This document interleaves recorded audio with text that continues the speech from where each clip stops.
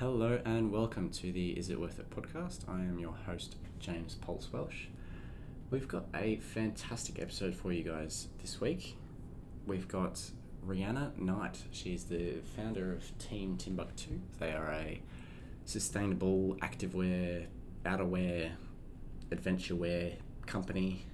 She's a fantastic woman and she's really is, been a huge inspiration to me and our time here in Activator. Just had a fantastic chat with her about sustainability, what it means to live a more sustainable life, what it means to run a sustainable business. I hope you guys enjoy this episode. Just a few quick things before we get started. First thing is you might have noticed that it's just me today and there's no Tom here. Tom is actually moving to China in a couple of weeks, so it's really exciting. So we're going to move from both of us doing regular podcasts to us doing the occasional podcast and me trying to do more regular interviews with all sorts of interesting and fascinating people. So I hope you enjoy this interview. I hope you get a lot of value out of me chatting to someone else and seeing their point of view. I hope you enjoy this episode of the Is It Worth It podcast. And like, subscribe, check us out on Instagram. Check out our latest blogs. I've been writing a few, haven't written any in a while, but trying to get one out at the moment. I'm trying to write about the effects of toxic masculinity on environmentalism. It's very interesting. The more I read about it, the more interesting it is. I think particularly as we're two young men trying to talk about ways to live more sustainably, hearing that some men deliberately don't live more sustainably out of fear of making sustainable lifestyle changes, feminine or whatever. It's really interesting. So trying to get that blog written at the moment, but fair bit else going on, trying to get some interviews.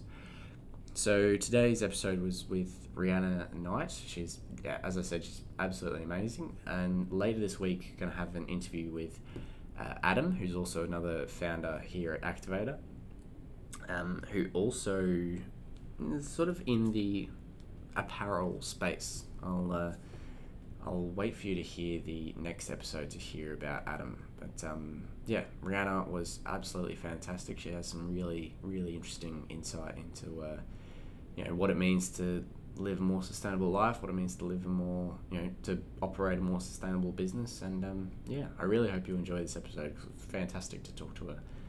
And I hope you're all having an awesome day. I hope you're making those little changes and asking yourself, is it worth it? Is it worth it for me and my circumstances? Is it worth having that third tub of ice cream, or should I not because the planet's dying? I hope you guys have a fantastic day, a fantastic week, and stay tuned for this episode with Rhianna Knight. Hello and welcome to the Is It Worth It podcast. My name is James Pulse Welsh, and with me here today is Rhianna Knight. Rhianna, how are you? I'm really great, thank you. That's great. So what's been going on? So for those who don't know, who are you? What's your deal? Just a regular human working on my laptop. I'm the founder of the brand called Team Timbuktu, which is a sustainably made apparel brand. So we made clothes made for moving in, like activewear and outdoors apparel, more sustainably from recycled plastic bottles. Fantastic. So explain to me how do you make a jacket out of plastic bottles? I was checking out your Instagram just before you came in. Like, how do you make a jacket out of plastic bottles? Okay, so there's quite a few steps, but simplifying it, there's let's call it 4 main different categories. We'll work backwards. This isn't backwards at all.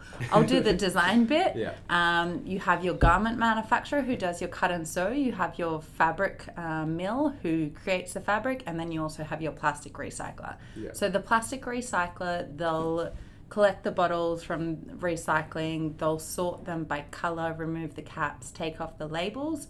And then they'll wash and sterilize them. And then they'll melt them down into like a cornflake kind of chip size, and then they'll melt them down again into like a rice bubble size, and then they're extruded essentially through like a shower head, and then that is then woven into a thread, into a fabric, and then Cool. cut the fabric, make the garment, Yeah. send it my way. Very nice. That's really cool. So I'd always wondered, because I always seen like, you know, made out of like this many bottles. Yeah. And like, yeah, it's always really interesting to actually get behind it and see what. So I guess before, I really want to dive into Team Timbuktu, but I guess before that, I think that I've been trying to think about like what sort of questions I wanted to ask you for the podcast, but I think the key question I wanted to ask you was, what does environmentalism mean to you?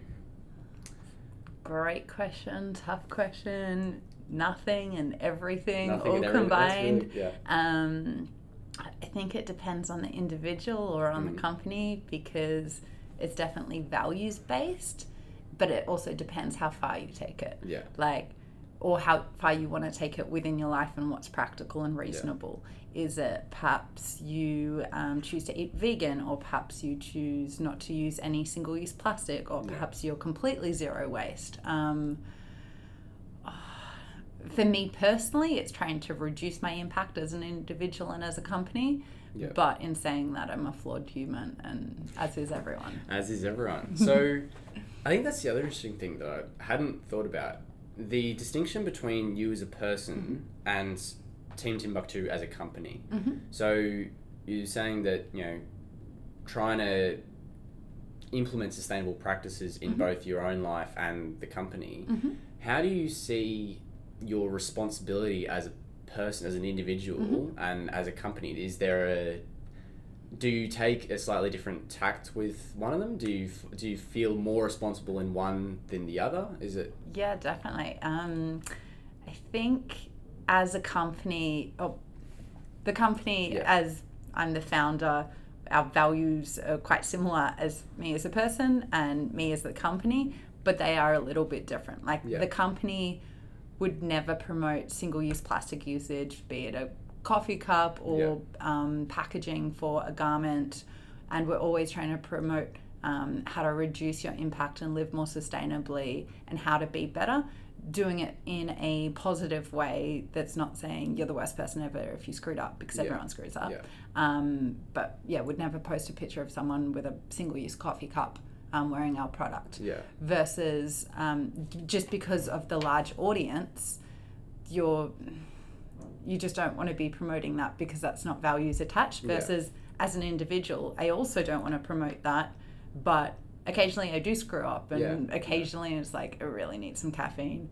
I'm going to try harder next time. I don't have my keep cup on me. I'm going to do it, but then I'm not going to broadcast it to thousands of people, which I know isn't perfect, but slightly different. I think it's an interesting thing. I think it's an interesting that businesses can, you know, who have quite a large influence, sort of, who are taking a more serious step around sustainability and taking that quite seriously. I think it's really great to see, because when you have influence and you, like you said, when you're broadcasting on social media and all sort of stuff, you want to broadcast the ideal sort of, this is what we can all strive for. But on a personal level, we're all sort of, you know, we all have those moments of weakness. We all have those moments of, oh no, I just need something now. And then also like kind of owning up to it, being like, okay, I'll try harder next time. I've noticed that I only have one keep cup, one's at home, maybe I need another one for work, because I noticed that I always fail there. And so then that's fine, just trying to be better next time. That sounds good.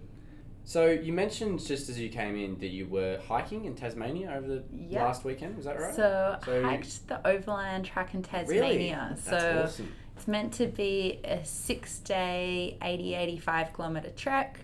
Hiked it with a girlfriend in 4 days. We didn't have much time, so we were like, we'll just smash it out. Had an amazing time, but I'd highly recommend taking 6 days. Well, so because it's like 80Ks, isn't it? So you were doing 20K days for 4 days. We had two 25K days, just because based off where the huts are, where you're sleeping and you're hiking through snow, and like great fun, but good challenge. Yeah, that would have been a serious challenge. Okay, so that's the other thing I wanted to talk about. The Team Timbuktu message is, I've noticed it's heavily around sort of or at least how I have seen it, it's quite heavily around sustainability, but also promoting an active lifestyle. It's not just, here's some clothes that are made from recycled plastic. Yeah. It's here's, active wear, here's things that can help you get outside, get moving. How does you sound like someone who lives quite an active lifestyle. Like, I've done a little bit of hiking here and there, and like Dad's always been talking about doing the overland, and he's talking about, you could do 6 days, or you could do 7 and do that little bit, or you could stretch it out to 8 or whatever. Hearing you've done it in 4 days, like that's pretty intense. So you're obviously quite an active person. Is being active something that you have placed quite a high value on? Is it something that you get a lot of value out of in your life, and you want to share that to others? Is it sort of, is your company promoting activewear that's also sustainable, or is it here's a sustainable way to make activewear? Like, is there... So I'll tell you a little bit about why the company started. I was hiking in Patagonia in South America, one of the most beautiful places in the world, wearing some of the ugliest clothes in the world. So just think traditional hiking pants, and you've got the picture. Like, they were ugly as. And I generally don't take selfies, and I don't take many pictures. I just don't feel the need to be in front of the camera. But then when I'm hiking somewhere, it's like, actually, I really want to take a selfie. There's an incredible mountain range behind me. But I didn't want to take pictures because what I was wearing was so ugly, which is slightly ridiculous, but also whatever. And so I wanted to create a brand that encouraged women to get outdoors, move their bodies. It's not focused on the gym whatsoever. But at the end of the day, essentially, we do sell leggings, and leggings are very multi-purpose, from going to Kohl's to going to the gym to hiking in Patagonia. And so, I wanted to create an outdoors brand that created technical product that didn't compromise on style or sustainability. So, I didn't think that... originally, I was actually going to make a pair of hiking pants, but then I thought I'll start with something a little more universal in product type, and started with that. But what I really want to promote is sustainability, and getting women outdoors, doing really cool things. Like, I definitely feel better personally when I exercise and when I'm active, but I'm not motivated to go to the gym. Like, I don't like being indoors. No, that's really interesting, because I think particularly through the avenues that I've known we're here in the activator space. It's a fantastic space. There's a lot of startups here who are doing things around sustainability, and so I think our first introduction was, here's Rhianna. She's doing a sustainable activewear brand. I think looking at a lot of your stuff, it's very much, here's activewear, and here's getting people active, getting people moving, and it's sustainable. But it's interesting to hear that it was sort of, the activewear was sort of the formation, and then you're like, okay, how can we make this sustainable as well? Is that... Well, for me, so my background is in fashion. I studied at RMIT, and then I worked in industry managing design and production for 3 years. And so, with my background and knowledge and industry connections, I knew it was possible to make more sustainable fabrics. You can either choose natural fibers or recycled, or there's a couple of different options out there that have significantly reduced impact. And so for me, it wasn't even a question at all whether I would choose a conventional polyester or a recycled polyester. I didn't even talk about it for a good 6 months when I first launched, because I was like, oh, of course it's recycled, whatever. Like, the really exciting thing is, like, we can go outdoors and do cool things. And I was like, oh, hang on. Actually, everyone's actually really excited that it's recycled. Maybe I should talk about that more. Okay, so it was just sort of like, it was just, of course we're going to make a recycled, like, this is just making a better product, and it's getting you outside. But people are like, oh no, it's really good that it's recycled. Because most people don't know that it's possible, because most people aren't, like, in the nitty-gritties of the fashion industry, visiting fabric mills and everything, and I tend to forget that. So even at, like, big design markets now, people are like, oh my goodness, this is really recycled plastic bottles. I'm like, oh yeah, like, forget, but yes. That's really cool. That's really interesting. No, that's really good. I think it's been a pleasure to actually learn a bit more about sort of Timbuktu, and I think, because it's always sort of, seen, we caught up at the Torquay market of all things. Rhianna does a fantastic job of getting around to markets and making sure that everyone knows about the awesome work that she's doing. I think the other thing that I wanted to talk to you about today was Tom and I started this podcast based on, us taking this footprint calculator and sort of figuring out from there, what sort of changes we can make and, how we could live more sustainable lives. Would you mind if we take that calculator now and see what's going on in the real life of Rhianna Knight? Yeah, sure thing. Sounds good. Let's do it. All right, so I got this up here.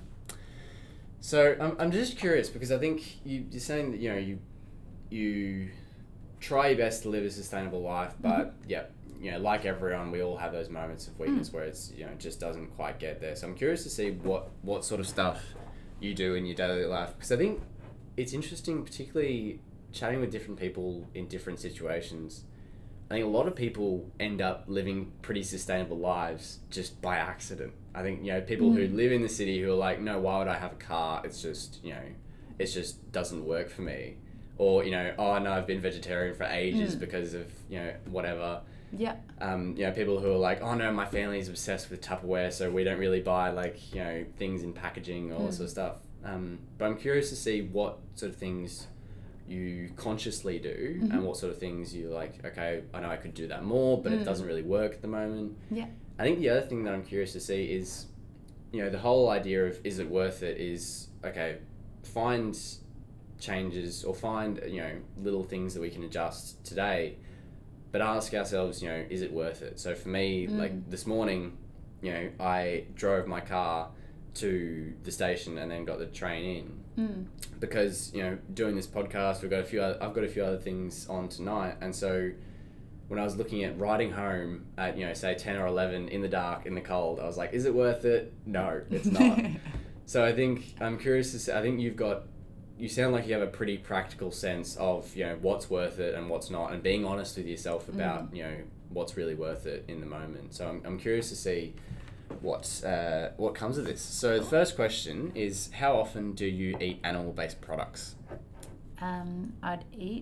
So I'm vegetarian, have been for 10 or 15 years, but in saying that, I eat a lot of eggs for the protein, so I'd eat them 5 times a week. Yeah. But eggs, occasionally cheese, but that's it. That's interesting. So next question, how much of the food that you eat is unprocessed, unpackaged, or locally grown? So I'm just thinking, I shop at Coles, which I used to shop at a local grocer, which then I moved house and I just never found another one, which is a terrible excuse. But I'm thinking the majority of all fruit and vegetable, none of that is packaged or processed. To be honest, I have no idea where it's grown, because that might be within Australia, it might be overseas. Is it bananas from Queensland or who knows? I guess the other thing is I think unprocessed or unpackaged. What does your diet? Is it mostly sort of veggies and stuff that's in less packaging, or is it Probably 50%. I'll think about, I'll buy rice inside plastic, or buy tofu inside plastic. I buy bread inside plastic, but then I buy fruit and veg and it's obviously just covered in itself.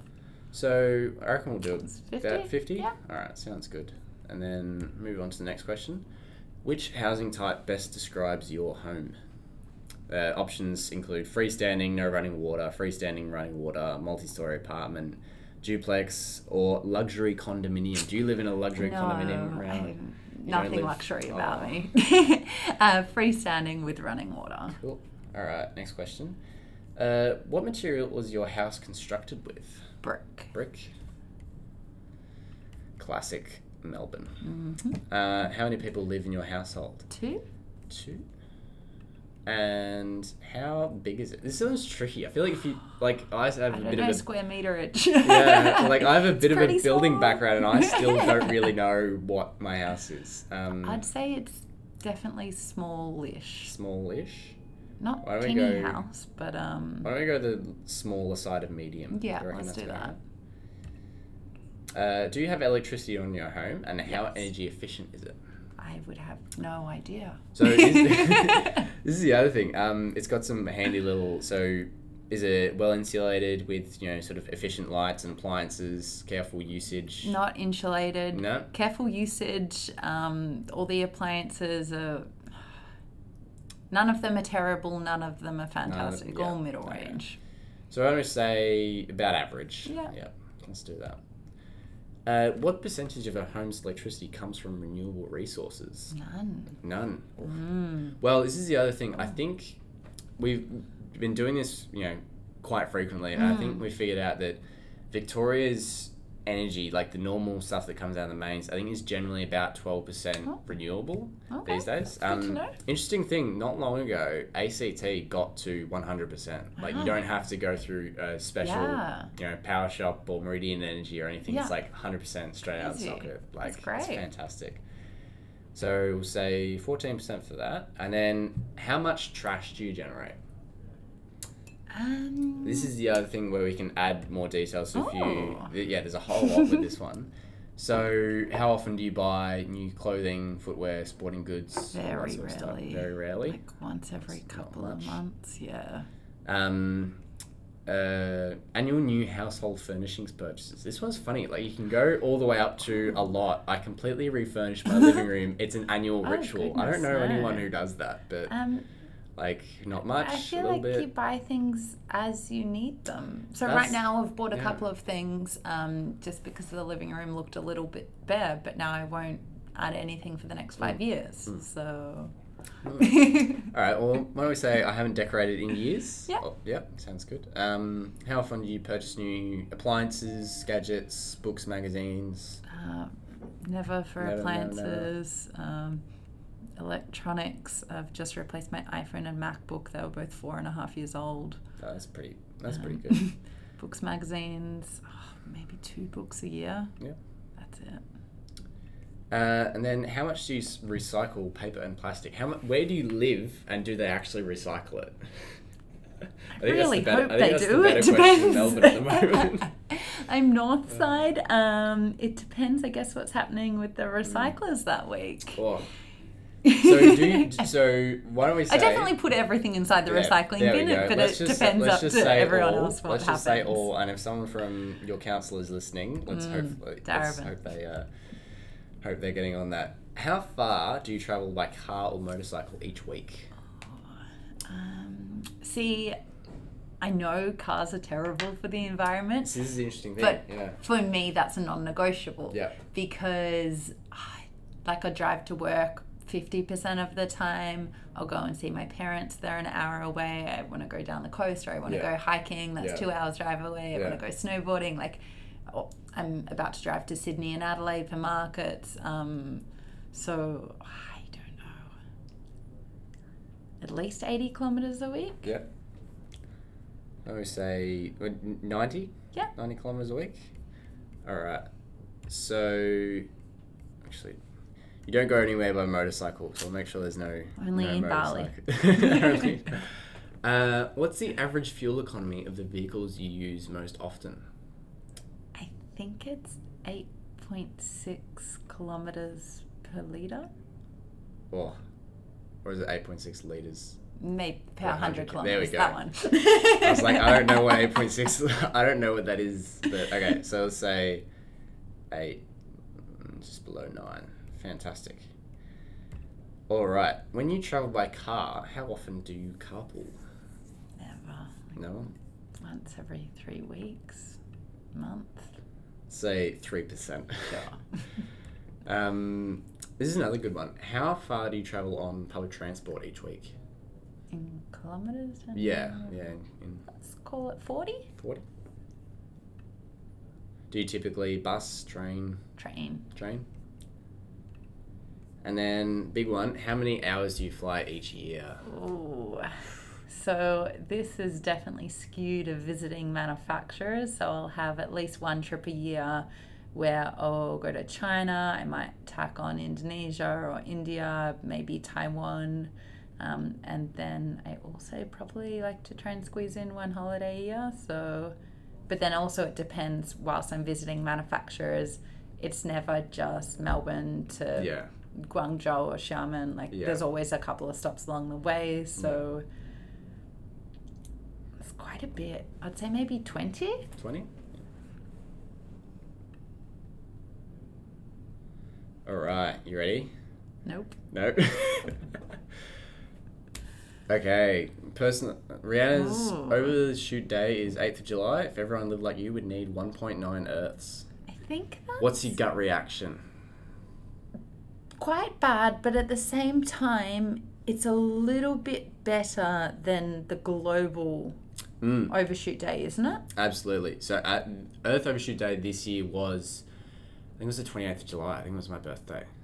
Yeah. So yeah, much better than the World Overshoot Day, and much better than the Australian. I think the average Australian is something about, like, if everyone lived like the average Australian, would need like 3 Earths or something. Yeah, wow. But still definitely room for Yeah. improvement. Yeah.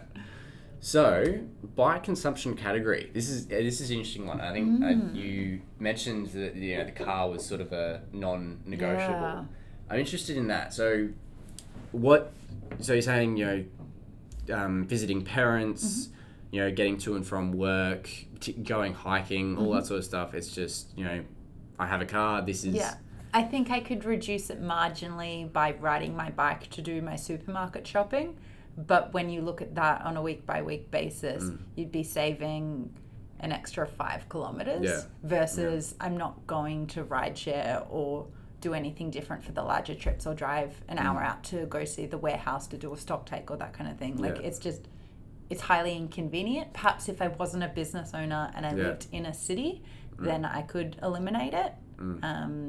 But I don't think I could really reduce that much. Yeah, so, and that's interesting because I think, for you as someone who runs a business, I think you're saying that, a lot of your driving is, mostly business and work related.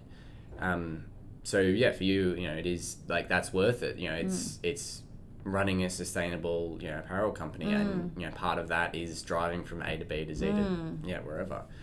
So from 1.9, is there anything, and from, the stuff that's here, is there anything that you think, oh, maybe I could, try and do that a bit more, or is it sort of, I think there's definitely changes that I could make and that I should make, but I think it's all kind of like the 10%.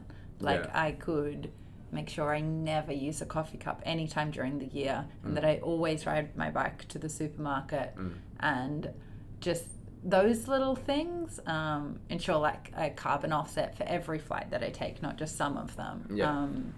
But those things, I don't think there's anything major I can change right now with a product-based business. If I was service-based, you could just stay in one spot. Yeah, exactly. No, it's a really good point. So you mentioned before, sort of your personal impact versus the business impact. So, if you're traveling a lot for, the business, but the business you're saying, is much more sort of succinct, and eco-friendly and, strong in sort of promoting sustainable practices. Do you feel that sort of balances out? Like there's no like, I'm judging you or anything. It's like, how does that sort of sit in your mind? I generally don't think about it in terms of such as like the carbon emissions based off my trips to go and see visit manufacturers, but I think about it more so I'm creating an impact because I create clothes, so that creates enormous negative impact even if you do it in the least impactful way possible. Like you're converting a non-natural material, or even if like I also use organic cotton, that's still really resource heavy to create something out of nothing. And so on one hand, like there's definitely a bit of guilt about creating anything, but then I guess that's offset. We're humans, we all wear clothes, we all need clothes, we definitely need to buy less and consume better. But if I'm not making sustainable clothes, someone that, like, if you just look at the numbers of clothes that are manufactured per year, like it's in, I can't remember off the top of my head, but it's in the billions, which is just absolute madness in the amount that people throw out per year. So I think based off the small scale of the business, yes, I am creating impact, but hopefully I'm creating education and awareness as well, so people change their buying habits. So then hopefully that offsets it a bit. But definitely guilt attached. That's an interesting thing. Talking about consuming less and consuming differently, and particularly in terms of clothes. I think it's it's a fascinating thing, and something that I can really get behind with Team Timbuktu is that it's something that you can't really get at an op shop. How does that, do you frequent op shops? Do you, sort of suggest that it's a great way to, buy clothes? And is it something that you sort of think, okay, there's a lot of great things you can get from op shops, leggings, sports bras, reliable rainwear isn't typically one of them. Was that something that you thought about, or is it just sort of like... Yeah, I hadn't thought about that. I used to op shop quite a bit, perhaps probably haven't for about 5 years. Like occasionally when I'm in the country, I'll pop into an op shop because it's so much more fun than a metropolitan op shop. Country op shops are fantastic. So many good finds. Yeah. And really bizarre finds too. But I never shop in like city op shops anymore. I think more so if I need something now, like I don't spend my Saturday shopping versus me as a 15-year-old. It's like, oh, let's go shopping. Because now I'm like, I don't have time for that. And I also don't want to do that anymore. So now when I need something, it's like, I'm wearing these black jeans. I've had them for 2 years. They've pretty much worn through. I know I'm going to go and buy another pair and wear them every single day for the next 2 years. So I don't want to spend 10 hours looking in an op shop for something that might not be exactly what I want. So it's just, I need this item to replace that item in my wardrobe. I'll go and purchase just that. Yeah, that's a really good point. So, because I think it's something that I've noticed that, like, I typically try and buy most of my clothes from op shops, but it is that thing of like, if I am wearing clothes and they're close to wearing through or becoming, unwearable, it's a sort of growing dread when I keep going to an op shop and can't find it and can't find it and can't find it, and then it's sort of like, oh, I might have to buy it eventually. Yeah, but then op shops are like such a great way to reduce the lifespan of clothes and ensure they are getting used because as a society we're overproducing the amount of clothes, but also people are over purchasing, so they're buying things, they wear them once, or even worse, they don't buy them at all, wear them at all, and then they'll either throw it out or send it to an op shop. And it's like, you should not be purchasing anything unless you love it, you feel amazing in it, and you're going to get a lot of wear out of it. And then maybe if it's still in good condition, then you can donate it. That's a really good point. So I think the other thing is, I just want to go back to like sort of activewear, because I think it's something that you can't really find good activewear, and particularly it's not something that people typically want to buy secondhand. I think particularly form-fitting women's activewear is something that you don't really want to buy secondhand. Something about the sweat. You don't want to wear someone else's sweat.